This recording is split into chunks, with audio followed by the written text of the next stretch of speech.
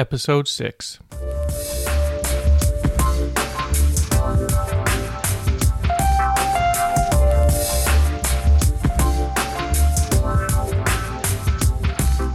Hello, folks, and welcome again to the Beneath the Lamp podcast. As always, you can find us at beneaththelamp.com. That hosts our blog and also the rest of our podcast episodes. Please check it out. And if you would like those podcast episodes delivered directly to your device, please go to beneaththelamp.com/subscribe. Now let's get to our podcast episode where we continue talking about satire, this time in books. All right, Eric, why don't we just start with your thoughts? Yeah, well, okay. Let's start with this. I've been in a real Camus phase lately, and I just ordered all of his books, but it's going to take Amazon like 4 months to get them to me. So I'm reading what I can find online, and it really seems like before, say, 1950, books were the satire basis. And a lot of what we're going to deal with in movies and television shows and memes and whatever are the great grandchildren of what people like Voltaire started. So, like Justin said, we've done a little bit of homework and tried to group a bunch of these books into subsets to kind of help the discussion. But in a large sense, there is so much satire out there from years and years ago that it's tough to get your arm around it. When we were talking about books kind of offset, a couple of the ones I threw out there would be Candide and Screwtape Letters and I think A Clockwork Orange. But maybe do you think we should start with explaining our methodology here? I think that's kind of the way we've done things in the past, and that probably is a good place to start. Did you want to go through the three different subsets of Absolutely. Satire that we have? Sure. So again, if you refer to our last cast on this topic, satire casts a fairly wide net. So we've tried to we got 3, maybe 4 categories, and the first one is dystopian or dark comedy. And as was kind of touched on last time, satire and comedy are cousins. You can be satirical without being funny, but at least in my mind, most satire is somewhat humorous. Then we have a situationist satire, which is very much where Camus would fall into, with the idea that life is just happening around you. You have zero accountability. Almost an absurdist approach. And then I didn't come up with this term, but it's brilliant. The Horatian. And I'm just going to read our definition here. Satire in which the voice is indulgent, tolerant, amused, and witty. The speaker holds up to general ridicule the absurdities and follies of human beings, aimed at producing the reader not the anger of juvenile, but a wry smile. And this, I think, is what most people, if you ask the guy on the street, would consider to be satire. Anything from Mark Twain to Douglas Adams to The Simpsons. And then we haven't figured out where to put Animal Farm yet, but we'll get to that. Right. Well, I mean, there's almost a whole form of a political satire that could be its own category, but that's who wants to talk about that right now? Suppose that's now that satire. Well, we're being satirical about satire. Do you want to just start going through our examples, or should we discuss more of the big picture view? I think we start talking about the examples. I think that we'll be able to touch on the big picture as we go through some of the titles. Well, let's just start with here. dark comedy. I would think of the dark comedy satire par excellence as basically anything written by Vonnegut. His approach to life, his approach to writing is always very layered. And if you let me quick while we're talking here. What would people consider the best Vonnegut book? so I can talk about something that isn't completely off the chart. Well, my favorite Vonnegut story is definitely Harrison Bergeron, and anybody who knows me will have heard me refer to it time and time again. But Harrison Bergeron is a short story, in which Vonnegut takes the idea of equality to its logical extreme, where smart people have to wear hats that play loud noises to distract them every 5 seconds. Tall people have to wear weights to draw them down. And the idea is this society where the idea of equality has been taken to the ridiculous extreme. And it's, for me, the strongest single argument against actual equality as opposed to potential or legal equality. And it's done through satire. Comments? No. I think it's equality is there, but I mean, I always thought it was his take on egalitarianism, which is a distinction almost without a difference, but I think it's important. And then kind of in the same era was a Clockwork Orange, Anthony Burgess, which if anybody hasn't read the book and seen the movie, you need to stop what you're doing and go do both, which is Vonnegut-esque in its approach to things like thought control and humor and violence and so on. Once again, set against a very dystopian England of the 60s habitat.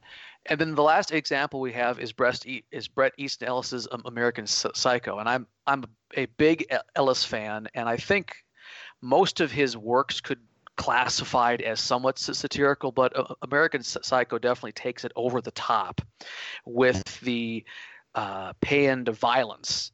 And for anybody who hasn't read the book, it's brilliantly done how he'll take a chapter in which he dismembers somebody, and then the next chapter out of nowhere is a 2 or 3 page review of a Huey Lewis album. And the juxtaposition of kind of 80s consumerism and this ultra violent homicidal rage is extremely powerful. Thoughts, comments? Well, with American Psycho, I mean, again, it was a commentary on capitalism, but I'm kind of interested in his use of juxtaposition. So, I mean, he's clearly claiming that all Americans are psychotic in a lot of the ways that we are able to move, from serious topic and then back to something, like an album review. I mean, we lived through the 80s. We weren't necessarily all understanding what was going on then, but do we still see? I mean, are we still seeing some of that? I mean, it seems. I don't know. I think there's a larger commentary there about humanity's ability to basically be closet psychotics, and I don't think it was the 80s that did it. I think that's human nature that did it. Sure, and that's a real common theme in Ellis's books, and which I think is very relevant to the satire discussion, is getting a human being whose individuality is being sucked away by the times or by his friends or by his or her relationships and so on. So I would, and I hope I'm being true to his point of view, but I think one of the strongest takeaways from American Psycho is the de-individualism of 80s consumer culture, where, for instance, a very famous scene from the movie, which is a decent adaptation of the book, is where the characters are comparing their business cards.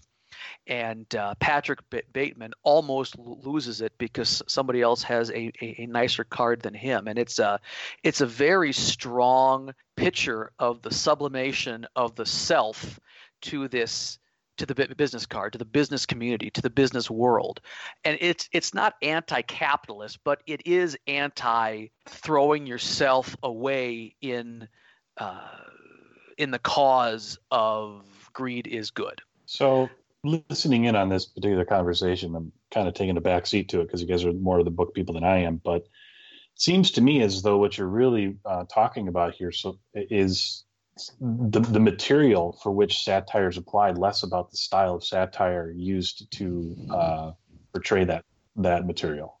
Well, I mean, these are the three books that we're talking about, or maybe the three authors are completely different, and they are each using the dystopian dark comedy to make their points in completely different ways. Right. So I would agree, and I mean, I think from our first discussion, it's fairly clear that at least our position is that satire is less it's less an art than a tool of making a point, and so it can be done in different ways. And I mean, the dark comedy and especially the dystopian it's a popular genre, but it's not something where there is I don't think there's a dystopian voice where all the books are written the same. Thank God.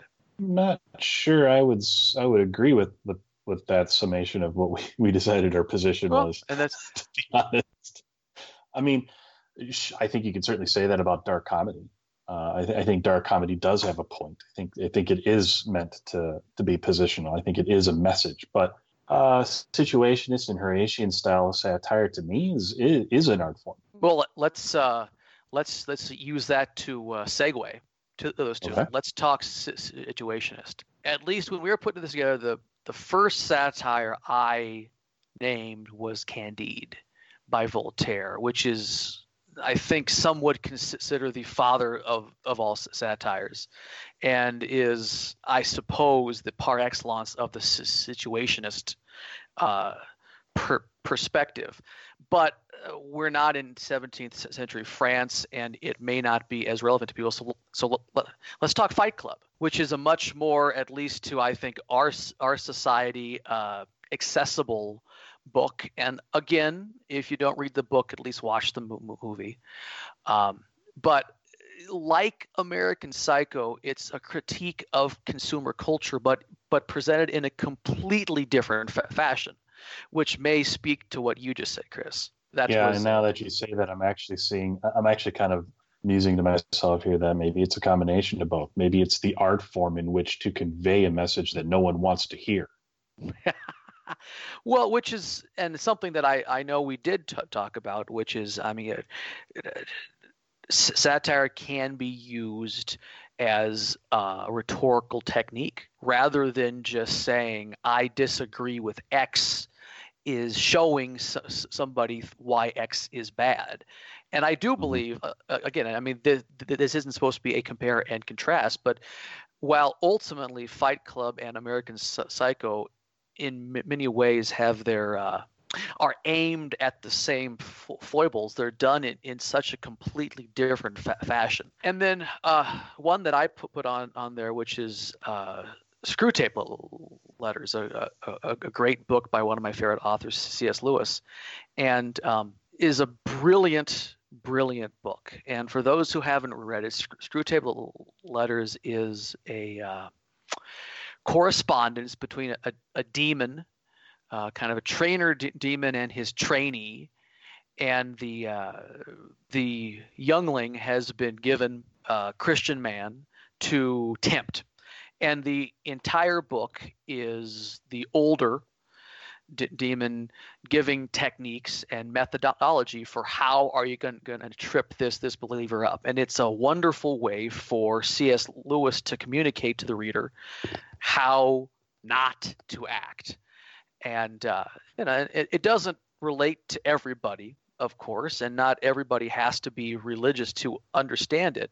But to me, it's the very essence of satire, in that it uses the plot and it uses the characterization to address these deep truths, rather than simply saying, don't be a hypocrite.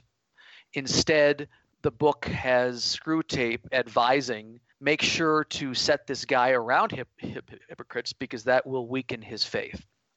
So then we're on to Horatian, which I think I said before is at least what I would guess most people would consider to be satire. And one of the books I think Justin suggested for this was Highland Starship Troopers, which I just read again last month, and I heartily agree that Starship Troopers is a wonderful example of satire. But I'm going to let Justin tell you why. Well, I haven't read it in some time, so I just remember thinking when I first read it that it was a wonderful story of science fiction and speculative fiction of what would happen if we were invaded by bugs. But the first time through, I completely missed the entire discussion, or at least it was lost on me, of what citizenship means and what it means to be part of, I guess, a government entity, which it turns out was most of the point of the entire story. So yeah, my first time through, it was just a neat picture that it painted, and then it was later on I realized the much deeper meaning behind it. Well, and I read it, and I think it was about 3 months ago, not one. I read it because I was having a talk with some high school students that I coach for a constitutional government class, and the book came up, and I decided to read it because it's been years since I read it. And what I found very interesting is reading about it.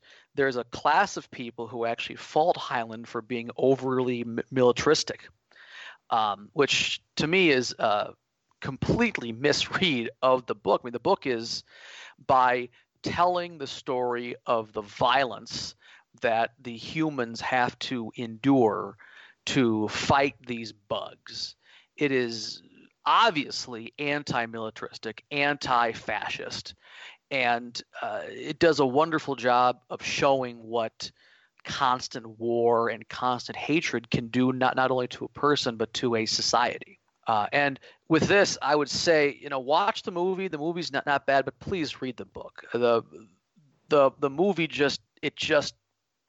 it scratches the surface of the point that Heinlein's trying to make. And then perhaps the most famous satirist of them all is Mark Twain, American author. Well, I don't need to give the bio, but the idea of Twain is famous for.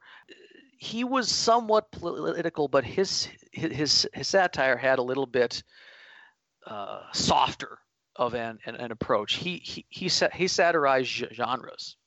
He satirized individual people, and most Americans are familiar with some of his books, like Connecticut Yankee and Tom Sawyer and so on. But a lot of those books are satires of much less famous now books that were serious in the adventure or romance genres at the time, kind of this early pulp fiction that he satirized. And what I find very funny is that his satires ended up being more famous than what was being satirized. Like I said before, people want to be entertained. They don't want to have to think critically about stuff like this. Which, and I don't have it handy, but I think that Twain would have wholeheartedly agreed with you and would have shrugged his shoulders and say, "Oh, okay." You might call him the father of satirical inception. It's true. It's very satire true. Within satire within and satire. If he were alive right now, I think he'd be bowing. And Twain is one of those writers who I have begun to respect more and more the older and more cynical I get. Because if you read about him, I think he was a pretty decent, down to earth, happy person. But he had such an edge to his wit. I think the older one gets, the more one appreciates the points he's trying to make. And as a kid, I read the famous books, Tom Sawyer, Huck Finn, etc. And they're fun adventure stories, but you're completely lost on the deeper picture. So good for him. Yeah, I mean, yeah, I would agree. Like, I remember reading it in high school, a lot of those books, and thinking to myself, man, how does a man so masterfully convey just how ridiculous an archetype can be without the archetype reading it, knowing that they're the focus of that ridicule? Exactly. And that's well put. We should have actually started with that, because that's better than anything I've said so far. And then, and you said a lot. well, then of course we've got some Douglas Adams, and if anybody hasn't read Douglas Adams, please do. So take what Chris just said about Mark Twain and 1800s Americana and write it large to space and time. And there's your Hitchhiker's Guide. Either of you have anything to say about that? Oh, I love that book. I love the movie too, but I love the book. Which movie? The new one? Oh, I forget. Yeah, the one with Freeman in it. Okay, yeah. Not I'm actually a big fan of that adaptation. I think it's pretty true to the feel.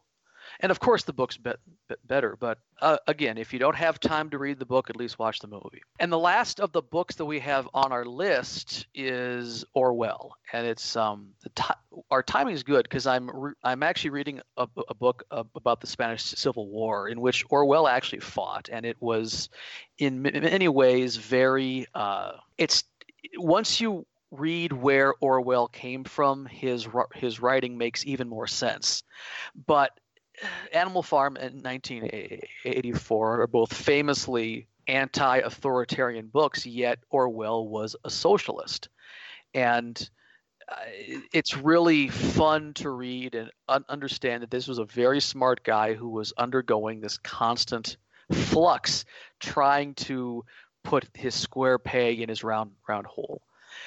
But Animal Farm, at least, is, for me, the ultimate anti-authoritarian book by essentially showing that all revolutions end up putting another power. I would agree with that. And I mean, again, I don't want to get too far into the discussion of politically based dystopias, but the genre is rich. And while Orwell is probably the most known author here, I mean, there's some other ones that we should probably mention since we went through 3 or 4 authors in the other categories. And so, I mean, you throw in Aldous Huxley's Brave New World, a lesser known book that I ran across 20 years ago now was Zamyatin's book We, which is fantastic. I would certainly suggest people interested in this check that out.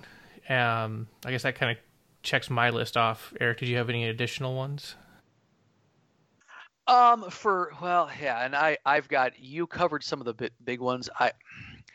For me, the list begins and ends with Orwell, and there are many other good ones. In fact, even something like Asimov's series touched on it. It's a lot of the, in my mind, and this may be showing my bias, but a lot of the really good science fiction has a very large percentage of political satire in it. Okay, well, actually, my favorite sci-fi series is Ian Banks' Culture series, which is just chock full of satire of modern political figures put in a spaced out opera form.